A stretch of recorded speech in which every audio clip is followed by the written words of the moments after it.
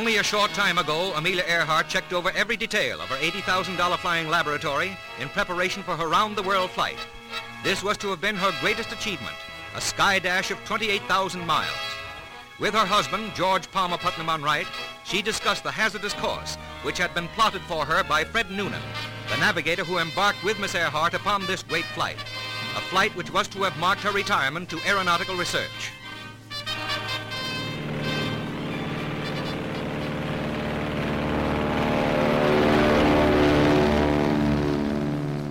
Then to a waiting world came news of disaster as the plane failed to reach tiny Howland Island in mid-Pacific. A British freighter, the Coast Guard, and the Navy sped to the search, the battleship Colorado steaming out from Honolulu under forced draft.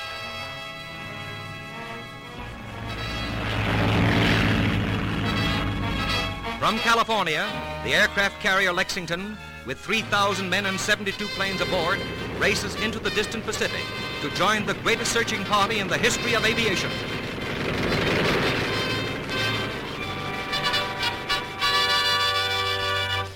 Welcome to part 2 of our story on Amelia Earhart at 1001 Heroes, Legends, Histories, and Mysteries. We owe every scrap of material used in both of these episodes to the investigative journalist whose tireless devotion to get to the truth has uncovered what we believe to be the true story concerning the last days of Amelia Earhart and Fred Noonan. I have read all the comments directed mostly to our Facebook page at 1001 Heroes, asking or telling us, 1. Why dig this up? Let them rest in peace. 2. The doc photo is a fake. 3. They crashed at sea. 4. This is political, and I don't like political stories. 5. They hadn't enough gas to make Mealy Atoll. And 6. Thank you. I think blogger, author, researcher Mike Campbell said it best when he wrote, and I'm paraphrasing, that we owe it to Amelia to tell the truth about what happened. She was a hero. I think both of them were heroes, and that's what our show is often all about.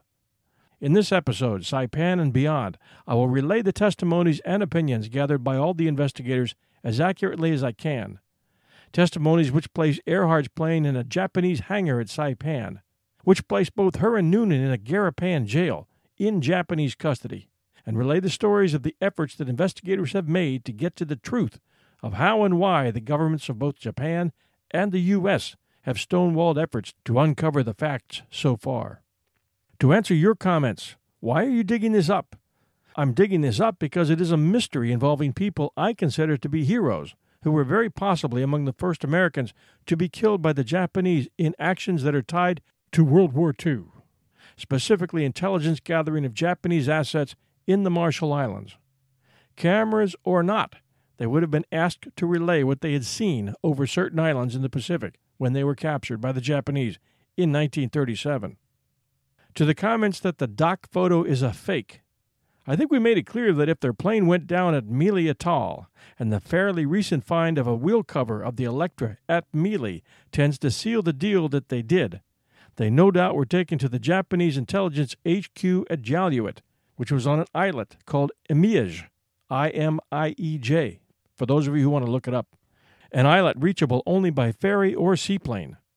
They would have been waiting on that same dock where the photo was taken for the ferry to take them to Imiej, only this time, in a perfect world, with Noonan's head obviously bandaged and guards standing close by, and no arguments about the date of the picture.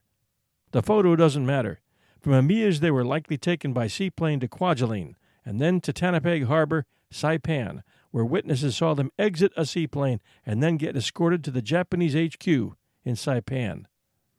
To the theory that they crashed at sea, maybe they did, and the 200-plus witnesses that described them to an identical T in locations all along the route from Mealy to Saipan were all sharing a psychic moment together. If it was covered up by our government at the time, they probably felt they had good reasons other than saving votes, which tends to make it less political and more of a pre-wartime decision. Sometimes they have to make very hard decisions, and they're not always right, and often there is very little time allowed to make those decisions, a window of time that, when closed, makes it too late to reverse. Gas? Mealy Atoll is much closer to New Guinea than Howland Island, and slightly northeast of their planned flight direction. so gas wouldn't have been a problem had they flown there directly from Lae, New Guinea, or if they were doing some off-course reconnaissance. Another theory, which we'll cover later in this story, says that they were approaching Howland, but couldn't find it, and turned back westward, seeking the first available landing strip, which would have been Jaluit, 1,000 miles to their west, but not impossible according to some. Their infrequent and very short radio transmissions lends credibility to the fact that they didn't want to be located by the Japanese, who were no doubt listening in. But you couldn't put a fix on a 10-second radio broadcast, so they kept them short, or in the end, when their equipment became waterlogged, they used Morse code. Being a long ways from Howland, many of the transmissions were very garbled and hard to hear. To all of you chimed in with opinions and observations, thank you for doing so. And to those of you who said thanks, you're welcome. We will cover the, quote, crazier, end quote, theories about Amelia Earhart's life in and after Saipan, for the simple reason that you really have to look at all the angles, whether you agree with them or not, whether you think they're fiction or not, if you're going to render an educated opinion of what really did happen.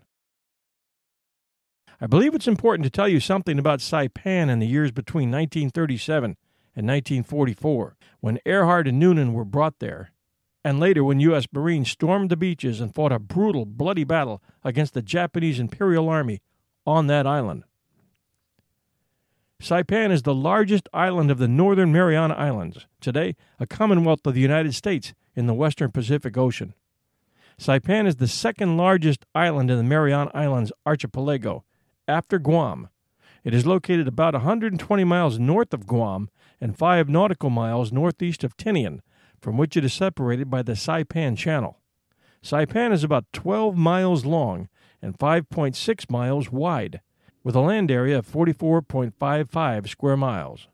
The western side of the island is lined with sandy beaches and an offshore coral reef, which creates a large lagoon. The eastern shore is composed primarily of rugged rocky cliffs and a reef.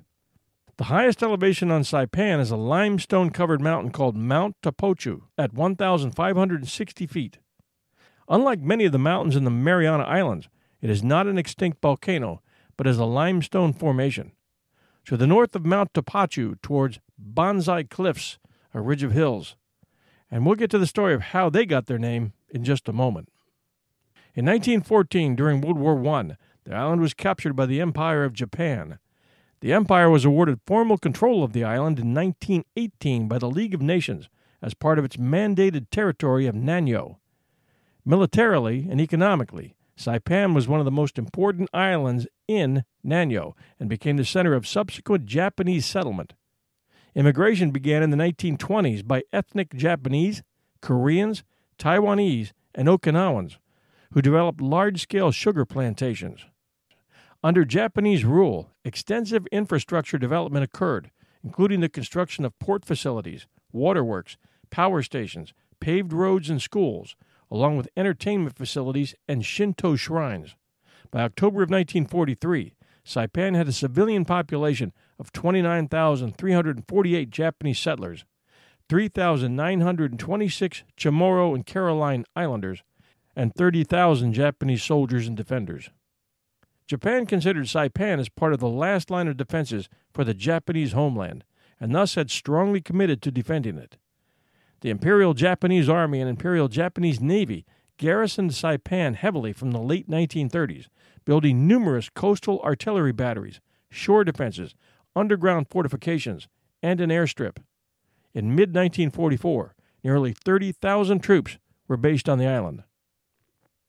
It was considered the best defensible location they had outside of the Japanese mainland, and a perfect place to bring political prisoners. The Battle of Saipan, from 15th of June to 9th of July 1944, was one of the major campaigns of World War II.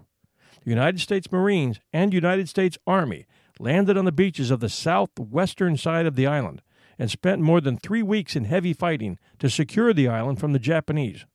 The battle cost the Americans 3,426 killed and 10,364 wounded, whereas of the estimated 30,000 Japanese defenders, only 921 were taken prisoner.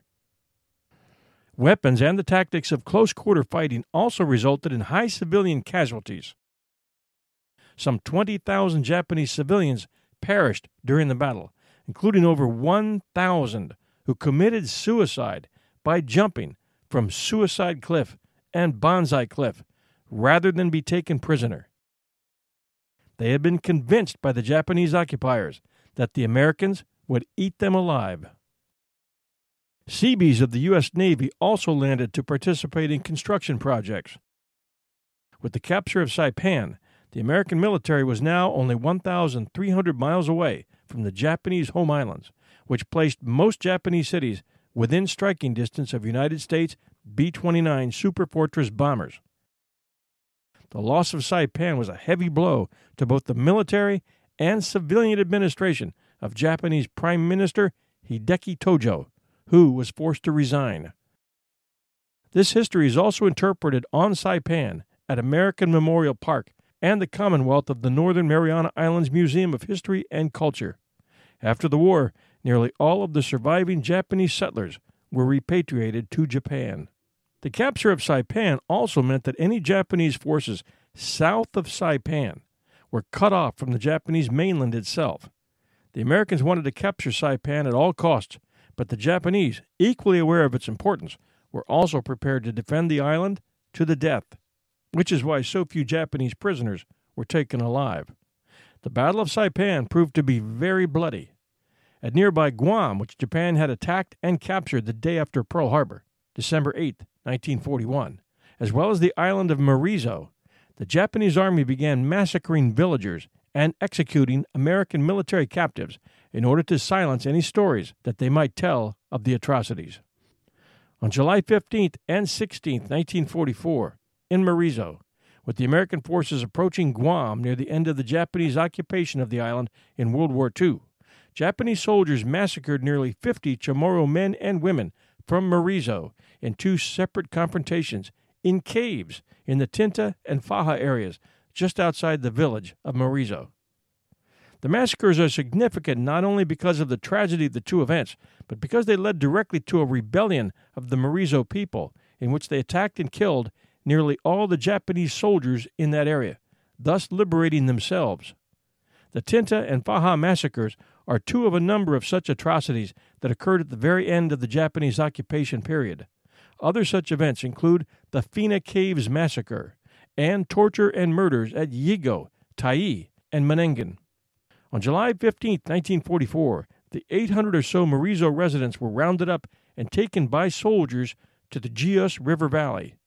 The Japanese commander of the area read aloud the names of the most influential citizens of the southern village, which included 25 men and 5 women who were school teachers, the village commissioner, parents of sons in the U.S. military, a mother who refused to bow to the Japanese, and her 2 daughters, and other rebellious Chamorros. The 30 people were told they were going to be part of a work crew and were marched to a cave in the Tinta area to rest and spend the night. Soon after they went into the cave, the Japanese soldiers tossed hand grenades through the opening, killing many of them. The Japanese soldiers then took swords and bayonets and began stabbing anyone still alive. Still, by pretending to be dead, 14 of the Chamorros survived to tell the story. The Chamorros at the Faja caves were not as lucky. On July 16th, with almost identical circumstances, another group of men were marched to a cave in Faja. The exact details are not known, but it is speculated that the Japanese again used machine guns, grenades, and bayonets, this time making sure no one survived to talk. It wasn't until days later that the Marizo villagers learned the full extent of the massacre. 30 men who were considered some of the tallest and strongest villagers had been killed. When the Marizo people learned of the massacres, they were outraged. On July 20th, in broad daylight, a group of Marizo men stormed the Japanese quarters at Atate, another area of the village, and killed 10 Japanese soldiers. Only 1 soldier escaped, fleeing towards the neighboring village of Inarajan. In April 1948, the victims of the Tinta and Faja cave massacres were memorialized with a monument listing their names on a bronze plaque. The memorial still stands near the shore of Marizo. The American amphibious landing on the island was preceded by an intense 2-day bombardment carried out by the U.S. Navy. Why do we include stories like this, you ask? Maybe to silence some of the constant criticism that we hear involving American presence throughout the world. The Americans didn't come to the Pacific Islands to slaughter and kill and rule. They came to free people. The American amphibious landing on the island was preceded by an intense 2-day bombardment carried out by the U.S. Navy. Over 165,000 shells were fired at Japanese positions on the beaches that the Marines were going to land on. The first landings on Saipan took place on June 15, 1944, at 0700, and by 0900, 8,000 U.S. Marines were ashore. However, they had to fight every inch of the way as the Japanese defenders had placed barbed wire just behind the beaches, along with trenches and machine gun posts. By nightfall, men from the 2nd and 4th Marine Divisions had advanced about a half a mile inland, and a beachhead of 6 miles in width had been created. The Marines fought off the Japanese counterattacks. The Japanese High Command took the decision that the best way to support the island's defenders was to attack the U.S. at sea. This resulted in the Battle of the Philippine Sea on June 15, 1944, which proved to be a disaster for the Japanese as they lost 3 aircraft carriers, along with many aircraft, whereas the Americans could replace lost aircraft carriers because of their vast industrial base. The Japanese could not. The loss of the carriers also meant that the Japanese force on Saipan could not be resupplied or reinforced, as they were now effectively cut off. Hi, everyone. The holiday season is upon us, and I'll be glued to the telly for BritBox on many a night. I've already shared with you the fact that I keep up with Father Brown and Poirot at BritBox. I also check out their new stuff, like the new series Archie, which tells the story of Archie Leach, otherwise known to millions of filmgoers as Cary Grant.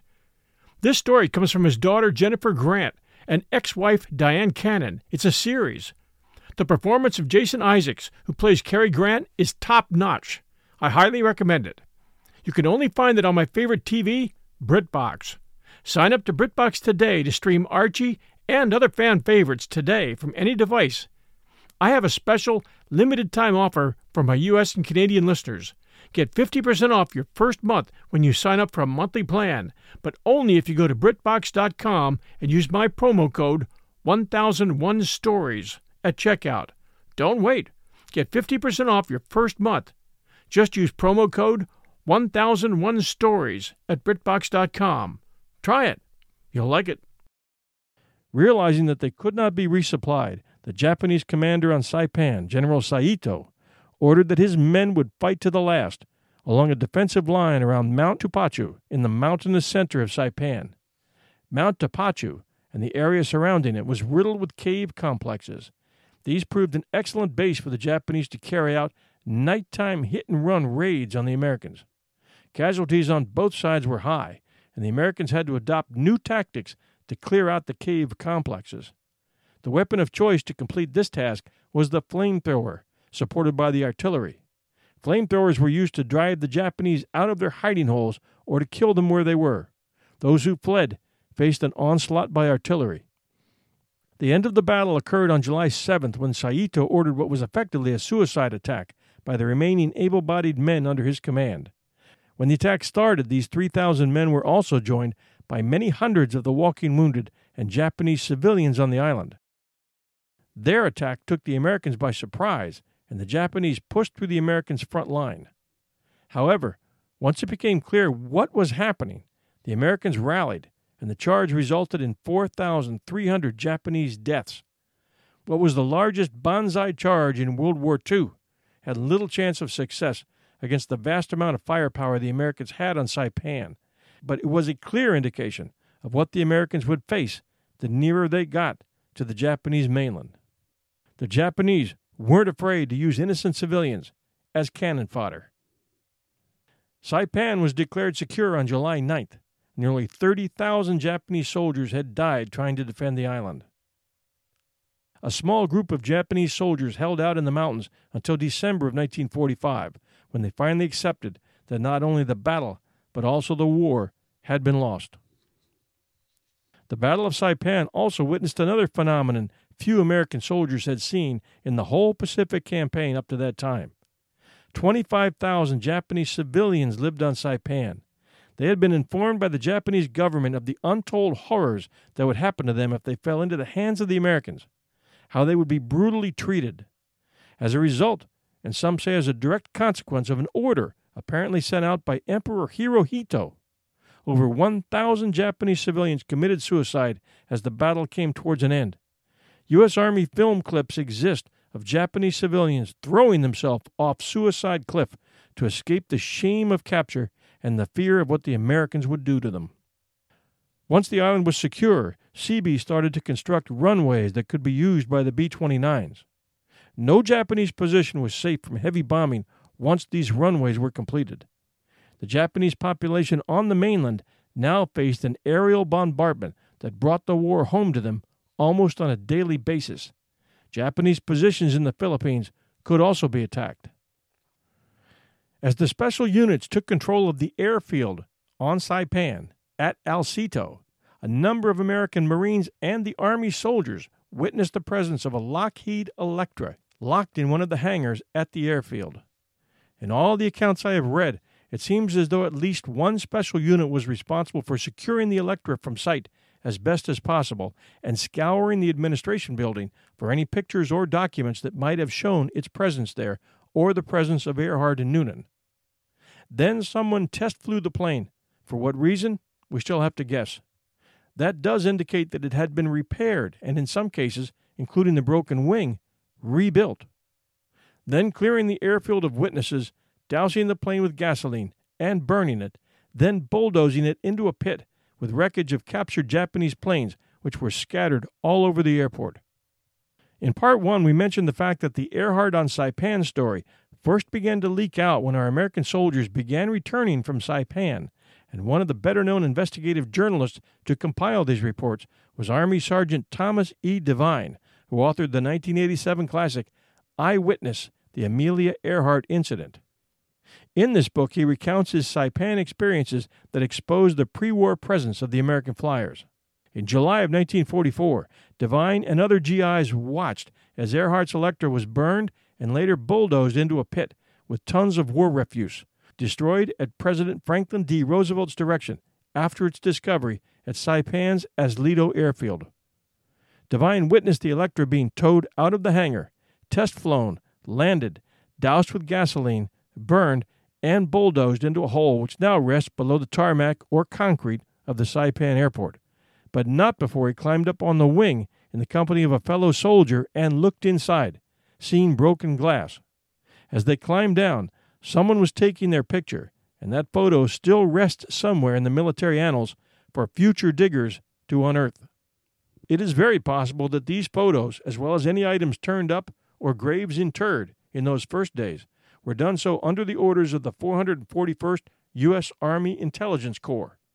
It has been written that Captain Tracy Griswold, 18th Marines, 2nd Marine Division, supervised a gravesite dig at the exact spot that a witness reported the execution of a blindfolded white woman who was driven to the spot by a Japanese guard driving a motorcycle with a sidecar, where a hole had been dug, then ordered by her Japanese guard to get out of the sidecar, whereupon she was allowed to remove her blindfold out of respect and then shot in the back of the head and buried.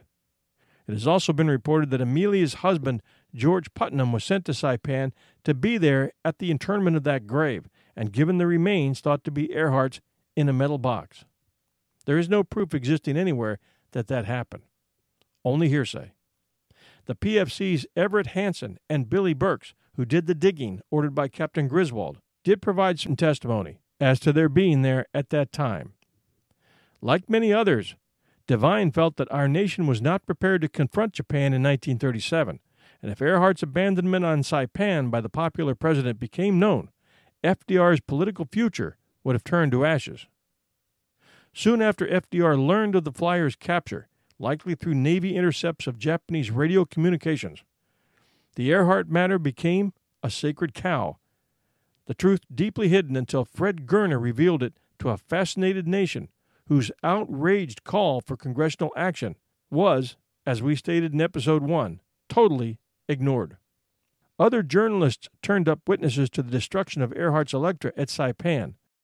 One famous book retelling stories of Earhart and Noonan in Saipan was With Our Own Eyes, Eyewitnesses to the Final Days of Amelia Earhart, written in 2002, which presents the accounts of 26 Saipan veterans whose Earhart-related experiences corroborated Devine's. 10 years later, Amelia Earhart, The Truth at Last, Mike Campbell's expansive follow-up to With My Own Eyes, overwhelmingly confirmed the truth with many new findings, witness testimonies, and documents. Links to those books are found in our show notes. Mike Campbell spent 9 years as an active-duty Navy print and broadcast journalist and 21 years as a Navy civilian writer and Air Force public affairs officer, retiring from federal service in 2008. Originally from College Park, Maryland, after meeting Thomas E. Devine, author of Eyewitness, The Amelia Earhart Incident, in 1988, Campbell became convinced that Devine, Fred Gerner, Paul Briand Jr., and other Earhart researchers were correct when they proclaimed the presence and death of Amelia Earhart and Fred Noonan on Saipan after their disappearance in July 1937. Writes Campbell, whose internet blog titled earharttruth.wordpress.blog gives a wealth of research to interested searchers. He quotes, "Convicted murderers are regularly sent to their deaths based on the smallest fraction of the evidence Truth at Last offers that places Earhart and Noonan on Saipan, far exceeding any objective standard of proof." Devine's personal experience on Saipan, followed by his first book and then his co-authored book with Mike Campbell, led to some amazing testimonies. Here is the experience in Saipan that started Devine on the trail to finding the truth behind Earhart. According to Devine, he came ashore on Saipan in July 1944 as the top NCO in the 244th Army Postal Unit and went with his commanding officer to Asleto Field shortly after their arrival. There, he said, they encountered a group of enlisted men, evidently on guard duty outside a hangar.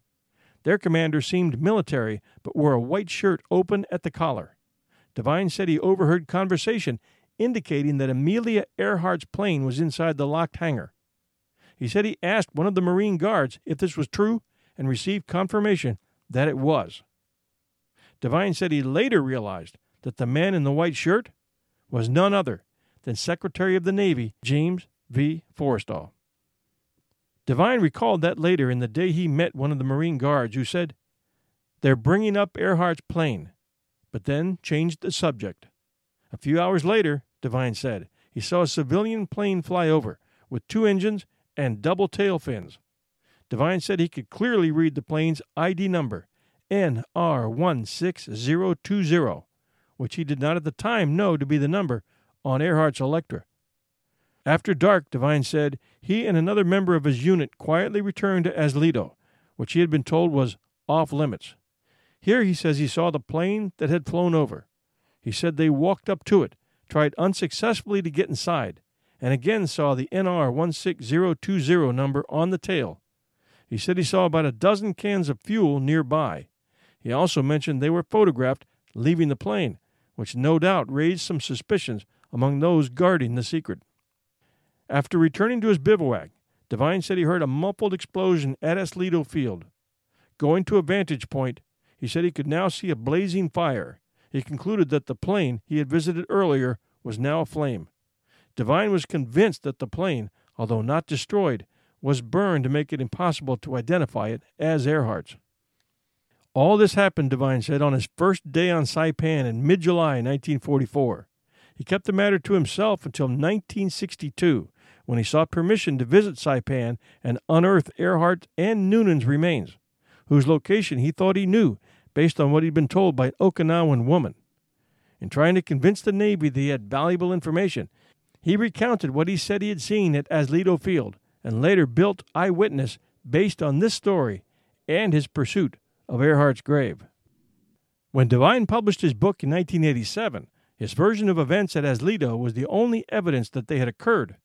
In Eyewitness, Devine closes with a plea for anyone to contact him who might be able to confirm what he reported, even if they merely held memories in the shadows.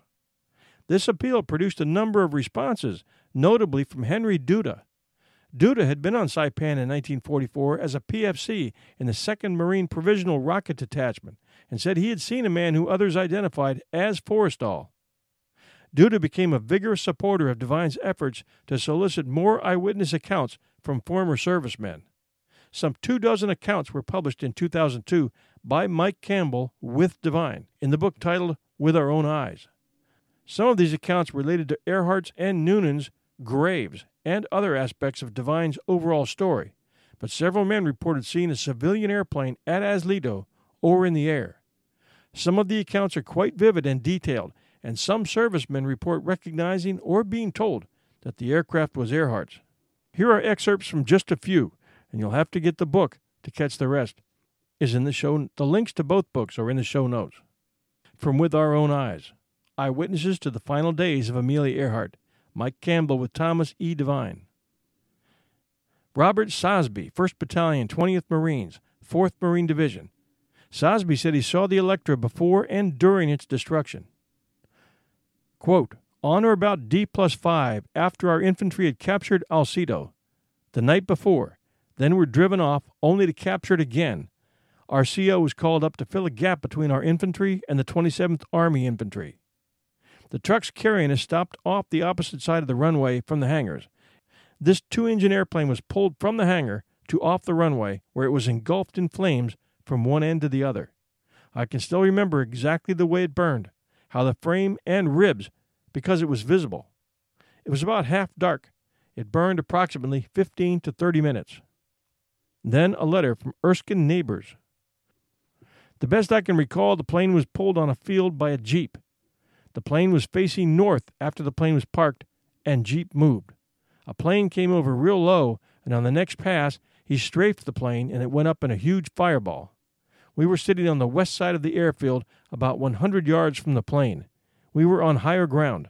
As far as I remember, the men that pulled the plane on the field and us guys from H&S 8th were the only ones there.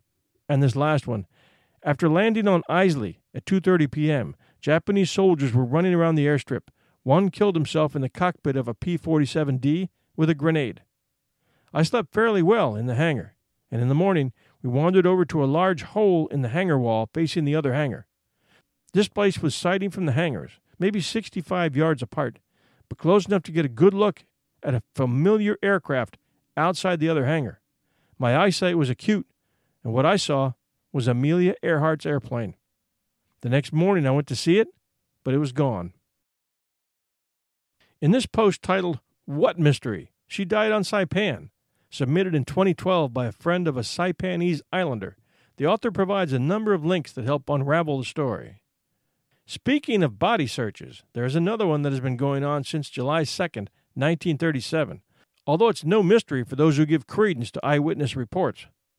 Amelia Earhart and her navigator, Fred Noonan, according to Saipanese villagers and American military eyewitnesses, ended up in a Japanese jail in Saipan.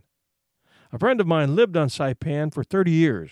It was common knowledge that Earhart and Noonan were interred in the local Japanese jail and died and were buried on the island. Saipanese women who had been children at the time described having seen a thin, sickly white woman, always under guard, with short hair like a man, and a burned arm and hand. The white woman gave one of them a ring with a white stone in it. Locals can still lead visitors to the cells in which Earhart and Noonan were held and can point out the spot where they were buried. Several then young Marines on Saipan gave eyewitness accounts. One of them, with a buddy, blew open a safe and found Earhart's briefcase containing her passports and visas. Another saw a silver, single-wing, 2-engine airplane matching the description of the Electra in a hangar in Saipan in 1944. His squad was ordered to destroy it. 50 years later, he told a skeptical listener, "It was the middle of the invasion battle. Don't you think I'd remember a man in a suit and his insistence that they burn the hangar and a perfectly good airplane and never tell anyone what we saw?" A third decoded the incoming message that Amelia Earhart's plane would be destroyed the next afternoon. He and a buddy hid and watched a Jeep tow the plane out onto the airfield. Marines climbed into the plane and poured 3 or 4 5-gallon cans of gasoline all over it. Then a P-38 flew over it and fired tracers at it from behind, causing humongous fire and smoke. Neither the American nor Japanese military have ever admitted any of this, but these facts are well known on this island. Looks like Earhart may have agreed to do a little spying for the U.S. before World War II, and that the government covered it up. For all the 30 years I lived on Saipan, I always thought that Amelia died in Saipan because of what the old folks would say. My former mother-in-law, now deceased, also talked about this. I never thought anything different.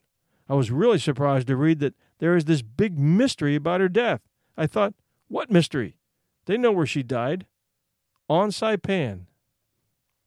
And in this internet entry made by Allied Artists, a company which produced a movie on Earhart, they are requesting information on her briefcase, which was discovered in a safe on Saipan by Marines, and second leather valise, which was turned over to Naval Intelligence at Kwajalein. One of the mysteries is Amelia Earhart's briefcase. A Marine in World War II claims he discovered the briefcase in a safe in the war zone during the invasion at Garapan, Saipan. Robert E. Wallach, an 18-year-old machine gunner at the time, joined a dozen soldiers who were assigned to search for stragglers. Among the rubble of bomb structures, they found a metal safe, the only object still intact. They crowded around hoping to find jewelry, cash, pearls, or gold. According to Wallach, we thought we would all become Japanese millionaires. The safe was locked. One of the dozen rigged the door with explosives and blew the safe open. Each man grabbed an item and ran outside to examine his prize. Wallach's souvenir was a brown leather attaché case with a large handle and a flip lock. It was full of papers. After Wallach's initial disappointment, he began to sort through the contents. There were maps, passports, travel documents, and permits. They turned out to be the personal papers of Amelia Earhart. Stunned at his discovery, Wallach turned the papers over to an officer in the Navy. Since then, tragically, the briefcase and its evidence has disappeared. For 50 years, Wallach has been held under the weight of government silence in the disappearance of Amelia Earhart's briefcase. The Navy and the Marine Corps both have shunned the evidence of what Robert Wallach found. In his retirement, he has contacted countless veterans who served on Saipan, but all the contacts have led to dead ends. Wallach is very adamant about what he found. Researchers at Allied Artists have contacted Robert Wallach, and we were very much impressed with what he had to say. He believes that somewhere, someplace, Amelia Earhart's briefcase is sitting in storage in a Naval or Marine Corps warehouse with the words "Top Secret" stamped on the box. In the affair of the missing briefcase, there isn't one briefcase that is missing. There are two. As Earhart traveled around the world, the second briefcase is believed to have contained canceled airmail postage envelopes. The canceled stamps on the envelopes were to be used and sold as a fundraising venture. As Earhart traveled around the world, the second briefcase is believed to have contained canceled airmail postage envelopes. The canceled stamps on the envelope were to be used and sold as a fundraising venture for Earhart's world flight. With every opportunity, Earhart took her briefcase full of canceled envelopes to the local post office. There she had the local postmaster hand-cancel each of the envelopes with an airmail stamp. In February 1944, on Kwajalein at Roy Namur, 3 Marines entered a Japanese barracks and found a room outfitted for a woman. A.W.B. Jackson said they found a suitcase containing feminine items and a bound, locked book lettered 10-year diary of Amelia Earhart. They turned the suitcase and the other items over to an officer, and that was the last they heard of it. Also at Kwajalein, in February 1944, soldiers discovered a briefcase in the ruins of the airport. The briefcase was embossed with AE in gold leaf. This was reported originally by Fred Gerner in his book, The Search for Amelia Earhart, published in 1966, and later repeated nearly 40 years later by Eugene Sims, writing for the Kwajalein Hourglass, a publication of the U.S. Army at Kwajalein, which we included in Episode 1. In World War II, the island of Roy Namur, spelled R-O-I-N-A-M-U-R, was a Japanese air base with a large landing strip. In her capture by the Japanese, Earhart evidently left a trail in her imprisonment and the ensuing flight to Japanese headquarters in the Central Pacific.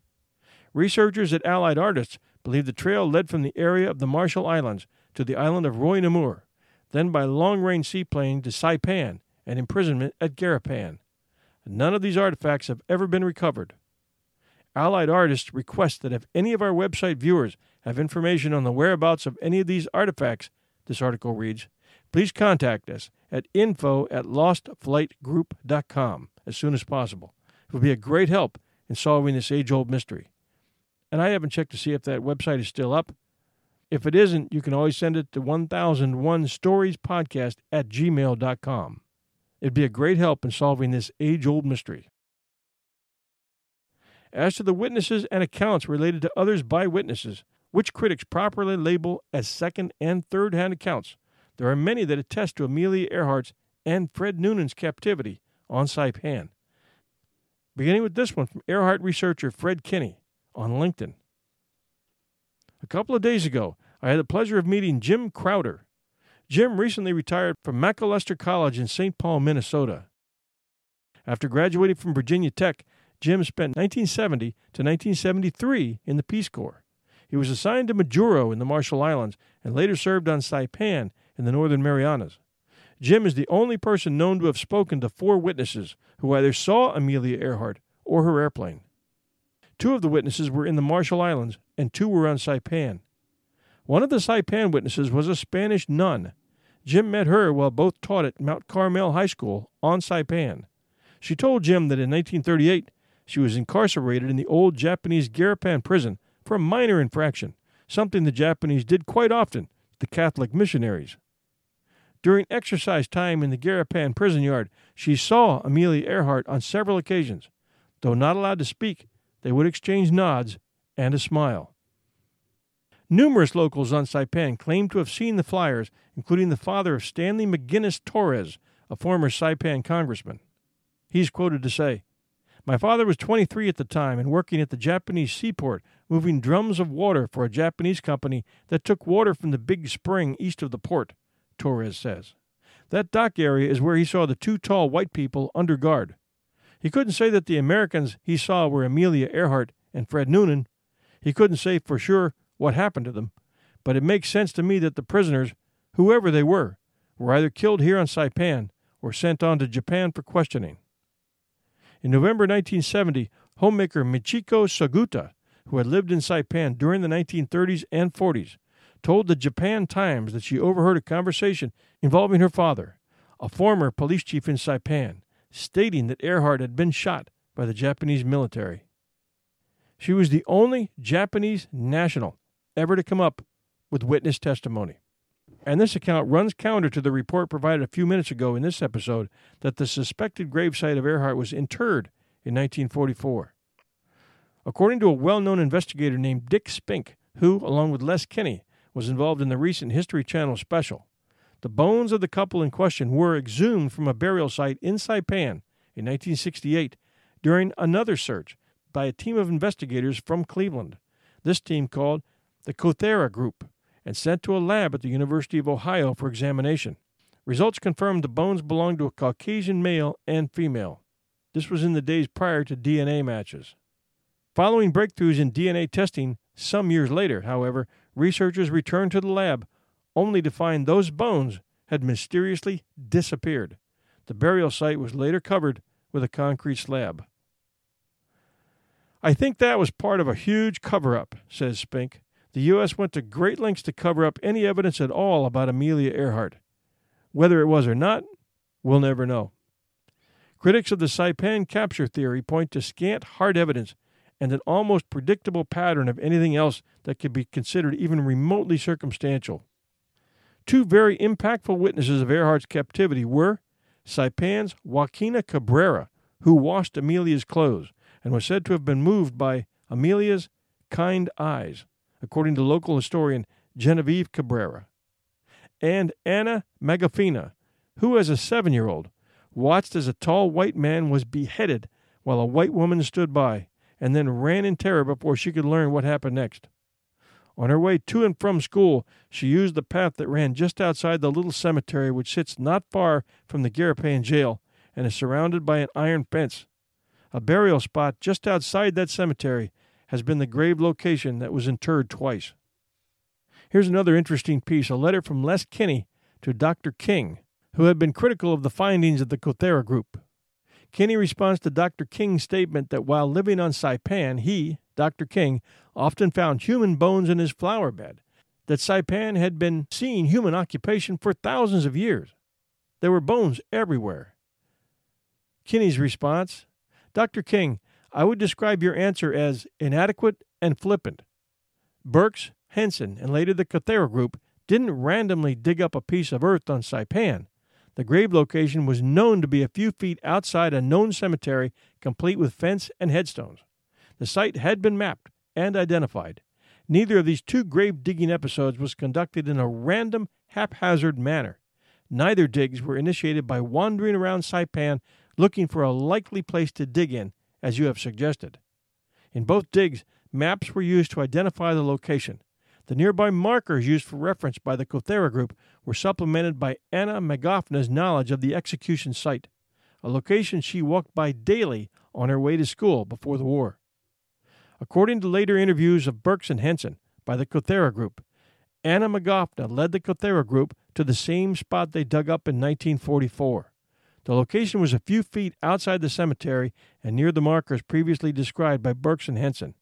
I have the original film, picture shoots, and audio tapes of the Kothera dig. The Kothera group included an amateur archaeologist who had been involved in professional digs in the past.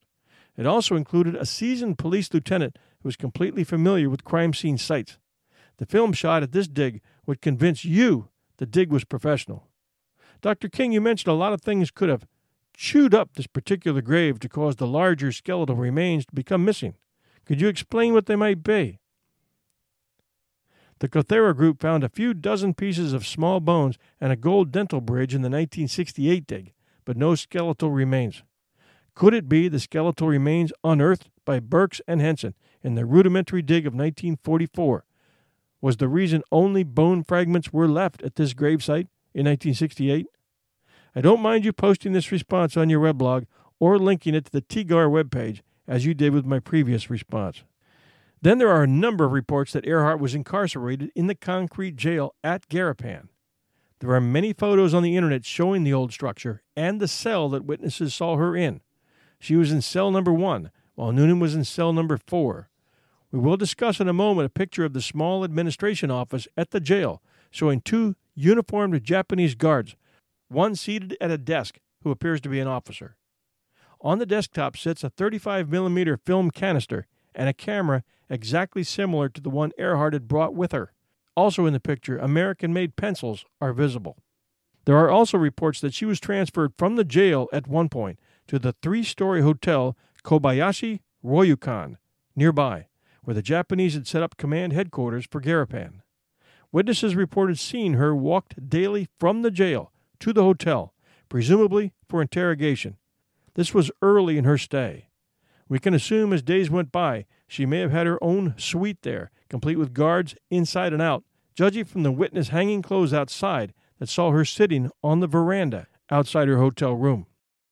Fred Gerner originally reported that Jesus Salas, a farmer on Saipan, and presumably the Salas interviewed by ONI officer Patton, who was sent to Saipan to investigate for the Office of Naval Intelligence in the 1960s, was put in Garapan prison in 1937 and remained there until U.S. Marines released him in 1944.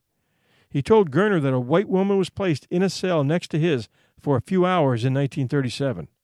He said his guards told him that she was a captured American pilot. Salas said he saw her only once, but his description was similar to those given by others on Saipan for the American woman.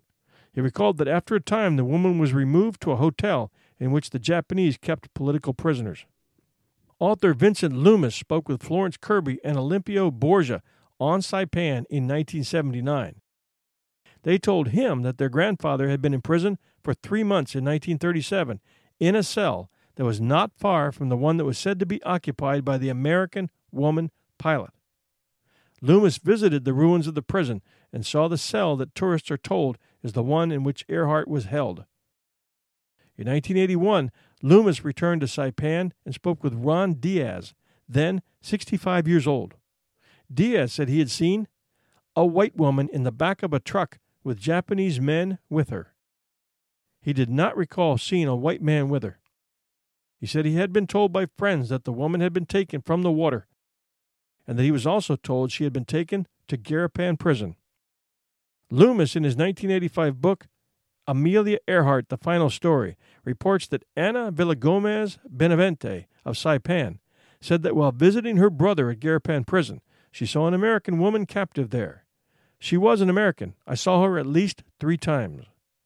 Ms. Villagomez Benavente also said she washed clothes for the woman while she was housed at a hotel in Garapan City. In the apparently verbatim 1977 transcript of an interview with Ms. Villagomez Benavente by Fred Arnold Bendowski, she reports washing clothes for the woman during her hotel residence, but refers to the jail only when rather aggressively led to do so by her interviewer, probably still closely remembering the threats that had told her not to talk about the jail. The June 10, 1992 Bangor, Maine Daily News published a story about former Navy nurse Mary Patterson, who was stationed on Saipan in 1946 and reported being told by an unidentified Chamorro informant of an American woman and man who were held and tortured at the Garapan prison. These are just a few of the reports collected that place a white man and woman in the Garapan jail in 1937 on Saipan. The total number of interviews, when put together, is staggering. The only hard evidence we have is a small steel door with A. Earhart and the date July 19, 1937, carved into it. Scratchings on her cell walls containing her initials and her astrological information cannot be considered proof. According to Mike Campbell, as well as a letter Ms. Deanna Mick wrote to the National Air and Space Museum's Thomas Crouch on April 4, 1994, and 2012 correspondence with the senior author. It was given to Ms. Mick by Saipan resident Ramon San Nicolas when Ms. Mick and her husband returned to the mainland after running a charter air service they had set up in 1978 on Saipan. Author-researcher Devine apparently regarded the door as evidence that Earhart was imprisoned at Garapan, identifying it as having covered a small rectangular food service opening let into the barred front of a cell. There is also a picture that you can see at www.saipanpictures.blogspot.com, which is labeled The Old Saipan Jail in Garapan, with some very interesting detailed notes appearing below it. Reading, after a decade of searching, where many before me had given up, this is the only pre-Battle of Saipan picture I could find of the old Japanese jail. The photographer is unknown and most likely died during the battle, as did the Japanese commander sitting at the table. After enhancing and enlarging the object outside the window, I could see it was a cross from a grave at the cemetery that was across the street before World War II. Given the distance and angle and a pre-war Japanese map, I am reasonably sure I have located the foundation of this office. This picture was taken before June 13, 1944, at which time all of Garapan fell in rubble from American naval shelling. Other interesting objects in this photograph: the word on the phone in English, headquarters, written on the book in the hands of the Japanese man standing, police notebook, in the hands of the Japanese commander, an American pencil with an eraser, very unusual. On the desk, an American 35mm film container. Very strange. How could they have gotten these items, and perhaps even the camera that took this photograph? In the early days of the Pacific War, 1,000 miles south of Saipan, an American fighter plane pilot was shot down and captured by the Japanese. When American Marines arrived at this jail years later, they found the pilot's recently, one day before, beheaded body in the courtyard and his flight jacket in a cell. Could these be his items? Could he have been the one who took and developed this photo? Others believe Amelia Earhart and Fred Noonan were also brought to this jail. Could this be the connection to those items? I could keep going, but if you read this far, then I congratulate you. I debated for years whether I should put this picture and story on the internet. The writer says, let me know what you think. Author-investigator Briand reports that Josephine Blanco Akiyama told him she saw a man and a woman dressed like a man in Japanese custody at Tanapag Harbor. This would have been the day they were flown in from Kwajalein, having been kept at Jaluyut, then transferred to Kwajalein and flown to Saipan by seaplane. Reaching Tanapag Harbor, Saipan, sometime around July 17, 1937. The American woman who looked like a man and the tall man with her were led away by the Japanese soldiers. During his first visit to Saipan in 1960, Fred Gerner interviewed over 200 Saipanese. The testimony of 13 of them could be pieced together to support Mrs. Akiyama's story. Prior to his second visit, Gerner heard from Thomas Devine, who related the story, later recounted in his own book, that he said he'd heard regarding the grave of a white man and woman who came from the sky a long time ago and were killed by the Japanese. Devine supplied Gerner with photos from Saipan and detailed maps indicating the purported gravesite. On his second trip, Fred Gerner also spoke with Matilda Shoda San Nicolas, who related her story about the white woman who had been held in the hotel and had reportedly died of dysentery. He also spoke with Jose Pangilinan, who said he had seen the man and woman, but not together. He also said that the woman had died of dysentery, but that the man had been executed. They were buried together, he said, in an unmarked grave outside the cemetery south of Garapan City. He had not witnessed any of this, but had heard of the events from the Japanese military. He said that the exact gravesite was known only to the Japanese. After his return to California, Gerner was contacted by Alex Rico, who told him of acting as an interpreter on Saipan while there as a Seabee in 1944 and 45. He said that several Saipan residents told him that the Japanese had bragged about capturing some white people and bringing them to Saipan, where they were buried near a native cemetery. He indicated that there were 2 native cemeteries. He wasn't sure which one was being referred to. According to Davidson's account, in 1967, Vicente Camacho showed Donald Cothera and his colleagues from Cleveland 3 photos said to depict the gravesite identified as Earhart's. The investigators then spoke with Anna Magofna, who related that while coming home from school one day when she was 7 or 8, she saw 2 white people digging outside a cemetery with 2 Japanese watching them. When the grave was dug, a tall man with the big nose, as she described him, was blindfolded and made to kneel by the grave. His hands were tied behind him. One of the Japanese took a samurai sword and chopped his head off. The other one kicked him into the grave. She did not mention the death of the woman, but she knew the location of the grave. Loomis repeats the story that the white woman being held at the Garapan Hotel died of dysentery in mid-1938, as related to him by Matilda San Ramon. That would put it at about a year after she was brought there. Despite the stories they had collected in the marshals about Earhart and Noonan being taken to Japan, in the second phase of his investigation, Buddy Brennan and his team became convinced that Earhart had been executed on Saipan late in the war.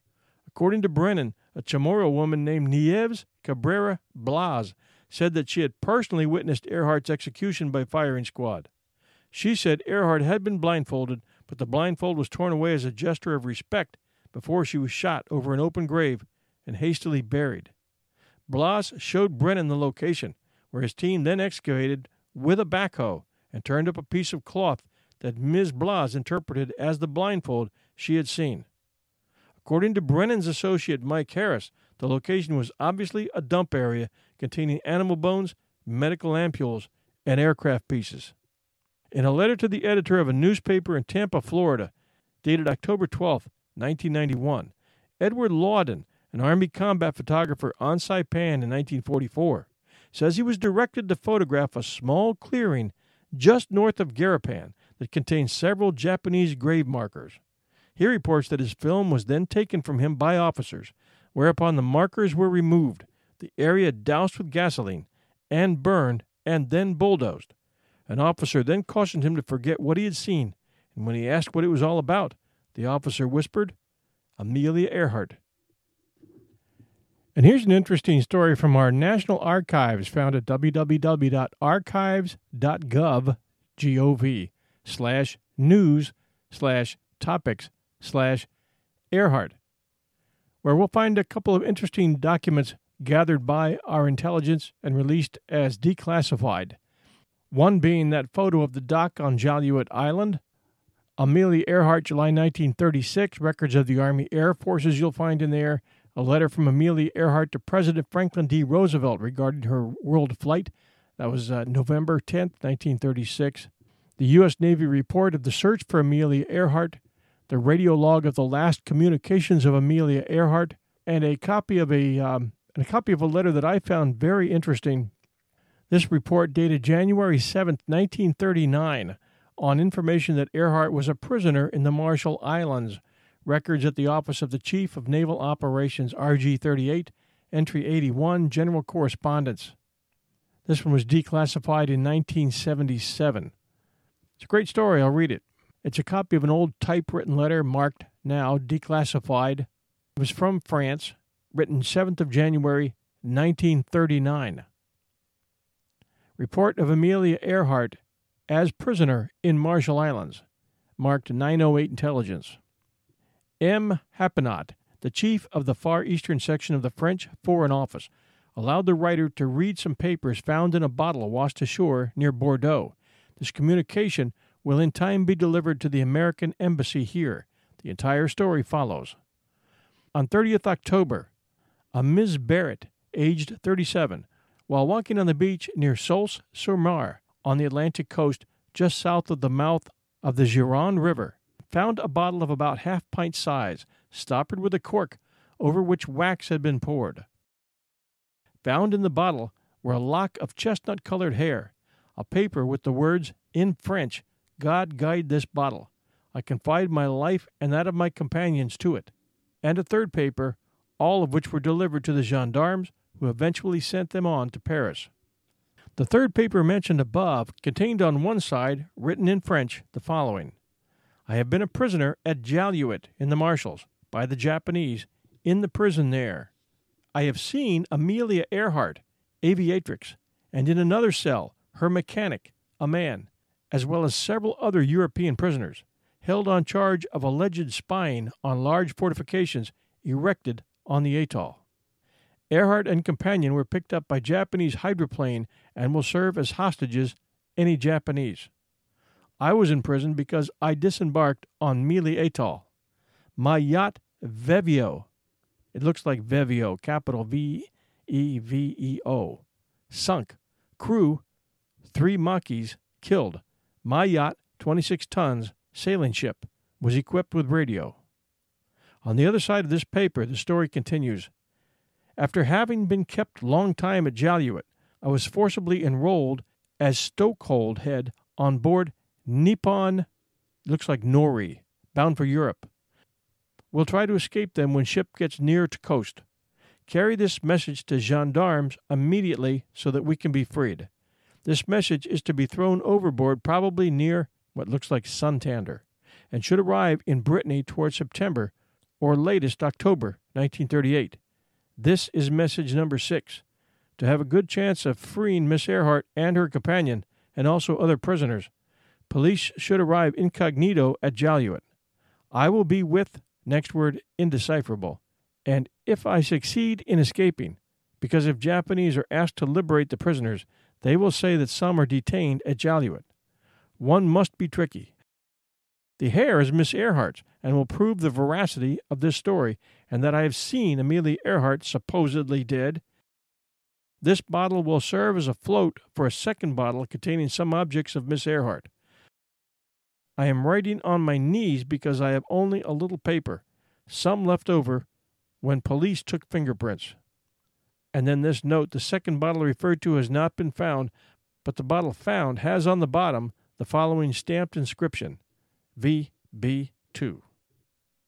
Now, when you think about it, this letter, forwarded to our intelligence no later than 1939, placed Earhart on Jaluit Atoll, long before anyone thought that maybe she had survived her crash, and placing her on Jaluit Atoll, which only in the past years has been thought of as a likely spot for her to have crashed and been taken prisoner. This letter, found in the Office of Naval Intelligence declassified documents, lends even more credence to the fact that they survived and were being held prisoner at Jaluit. A very, very interesting document, to be sure. As to our suspecting a government cover-up, a growing number of investigative journalists none from the major media complex, which seem to report whatever best fits their template in order to boost readership with headlines such as "Bone-sniffing dog sent to Nikamororo to discover Earhart's castaway remains," or "Jaluyut doc photos debunked," have reported facing numerous difficulties with accessing files on Earhart's disappearance. It seems as though a security blanket was thrown over any official correspondence, verbal contact, or the sharing of knowledge as to Earhart's survival or captivity. All items belonging to Earhart or Noonan that were turned over to intelligence remain in closed safes somewhere in the American government military complex, or they have been destroyed. Items that include briefcases, valises, items found inside the plane, pictures of Earhart taken by the Japanese in Saipan, the 4-page Japanese report that Gerner said he was allowed to look at in President Kennedy's White House office, the bones and DNA that the military interred on Saipan in 1944, according to the 2 PFCs who dug them up, and the list goes on. Author Randolph Brink, who believed that they were on a secret spying mission with a newly designed government-provided airplane, asserted that the government holds extensive files on what really happened to Earhart and Noonan that remain secret to this day. Many other researchers make similar claims. And now to the crazy theories that surround Earhart's disappearance, none of which we subscribe to here, and I can hear the grinding of teeth as serious investigators who have spent years trying to get to the truth are listening in and believing that we are cheapening the story by adding this stuff. That's not our intent, and I think you can judge from what we've just shared as to where our opinions lie. They, meaning Earhart and Noonan, were both heroes who agreed to do something above and beyond for their country. They were caught and later killed by the Japanese. The American government knew and never made an effort to rescue them that we're aware of anyway. Now for the theories just flying in from left field. What do a retired Air Force colonel, a Catholic priest, and a Hollywood producer have to do with Amelia Earhart? They all believe she was secretly rescued from a Japanese prison, returned to the U.S., and assumed the identity of banker Irene Bolam until her death in 1982. In 2003, Colonel Roland Rennick published Amelia Earhart Survived, an incendiary book that relied on former Seton Hall president and Catholic priest James F. Kelly's claims that he had helped bring Earhart back to the U.S. after the Japanese surrendered in 1945. The book also included Hollywood producer Todd Swindell's photo overlays, which proved, in quotes, that Earhart and Bolam's features were congruent. And this theory, she was abducted by aliens. I'm not even going to give this one a paragraph, but it does seem like a handy answer for a lot of the mysteries we have covered. And this one, Amelia Earhart was captured by the Japanese and forced to broadcast their propaganda during World War II as one of the Tokyo Rose personalities. And there were 15 of them. During World War II, 15 English-speaking women broadcast Japanese propaganda over the radio to taunt, traumatize, and confuse American soldiers. The Americans called these women Tokyo Rose. After Earhart's disappearance, rumors began to spread that she'd been captured by the Japanese and was being forced to read their propaganda. According to one account, her husband, George Putnam, personally investigated the reports, but could not recognize his wife's voice among the many Tokyo Roses. According to another, he said it was her voice, but very weak. And this one, she eloped with her navigator, Fred Noonan, to escape her fame. Earhart was known not to be a fan of her own celebrity. In 1943, a film called Flight for Freedom used that knowledge to suggest that Earhart was in love with her navigator, Fred Noonan, and that she had faked her death to elope with him. The film focused on a fictional protagonist whose story echoed Earhart's but influenced dozens of real Earhart biographies. There is no solid evidence that Earhart was having an affair, and it was her husband who pressured her to take Noonan on the flight.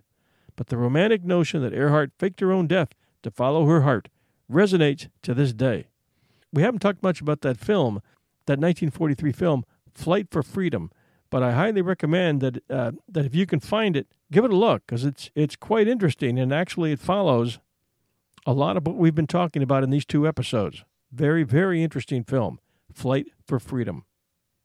And then, okay, hopefully you'll be too busy following up credible leads and buying the books that we're going to list for your research in our show notes. We thank the investigative journalists who have done so much work and risked so much and put up with so much through the years to try and get to the truth in this story. I think they would probably all agree that we owe it to Amelia and Fred to get to the truth, and our hopes collectively, I hope, are that one day they'll both be recognized as true American heroes. We would like to thank our sponsors, Blue Apron and ZipRecruiter, for being with us today. They take no sides in the story, preferring to stick with their mission of providing the freshest and best ingredients and recipes for us home chefs, and helping all companies, large and small, to find the best employees fast. Links to their special offers are included in your show notes. Thanks for joining us at 1001 Heroes, Legends, Histories, and Mysteries. The reviews have been coming in hot and heavy, and we'd like to mention a few here. This one titled, Great Stories, by OKCFK from the USA. Interesting and educational. Keep 'em coming. Thanks. This one from Lisa in Canada, just a few weeks ago. Wonderful podcast. Well-produced, well-narrated, and well-rounded. 1001 Heroes has something for everybody. Highly recommended. And this one from Starlin in New Zealand. This is by far one of the best weekly shows. I really enjoy learning stuff once a week on my walk home. This one from DRML Sherwood in the USA. Great podcast, interesting topics. I love this podcast. The information is interesting and the research is thorough. And this one from New Mexico Gal just recently. Entertaining and educational. Great series of podcasts. And from Tony 101. A lot of fun. Enthusiastic host and interesting stories. Check it out. And from History Liker. Refreshing. No doubt that this is one of the top 5 podcasts on my phone. One of the ones where I wait for Sunday nights in order to listen to it as soon as it releases. You will not be disappointed. And from Thias 1980, best one. I love it. Fun and educational. Thanks to all of you for your reviews. Very, very much appreciated. 1001 Heroes is a proud part of the 1001 Stories podcast network, which includes our other 2 popular shows, namely 1001 Classic Short Stories and Tales and 1001 Stories for the Road. We're currently expanding our Twitter listings, so take a minute to join us here. Twitter address, @1001podcast, where just recently we've started to announce upcoming episodes and give you a behind-the-scenes look at the day-to-day operations behind one of the podcast world's best-loved independent one-man podcasts. Our website is www.1001storiespodcast.com, and our Facebook page is facebook.com/1001 Heroes. So many stories to tell, and we couldn't do it without your support. Taking advantage of our sponsor offers, posting to Twitter and Facebook, emailing us at 1001storiespodcast@gmail.com, and sharing our show by telling others or sharing our posts at Facebook and Twitter. Our goal is to grow from 5 million listens a year, where we are now, to 10 million over the next 6 months, and we're asking for your help. Thanks again for all those kind reviews, and thanks for being with us. This is your host and storyteller, John Hagedorn, and this is our story.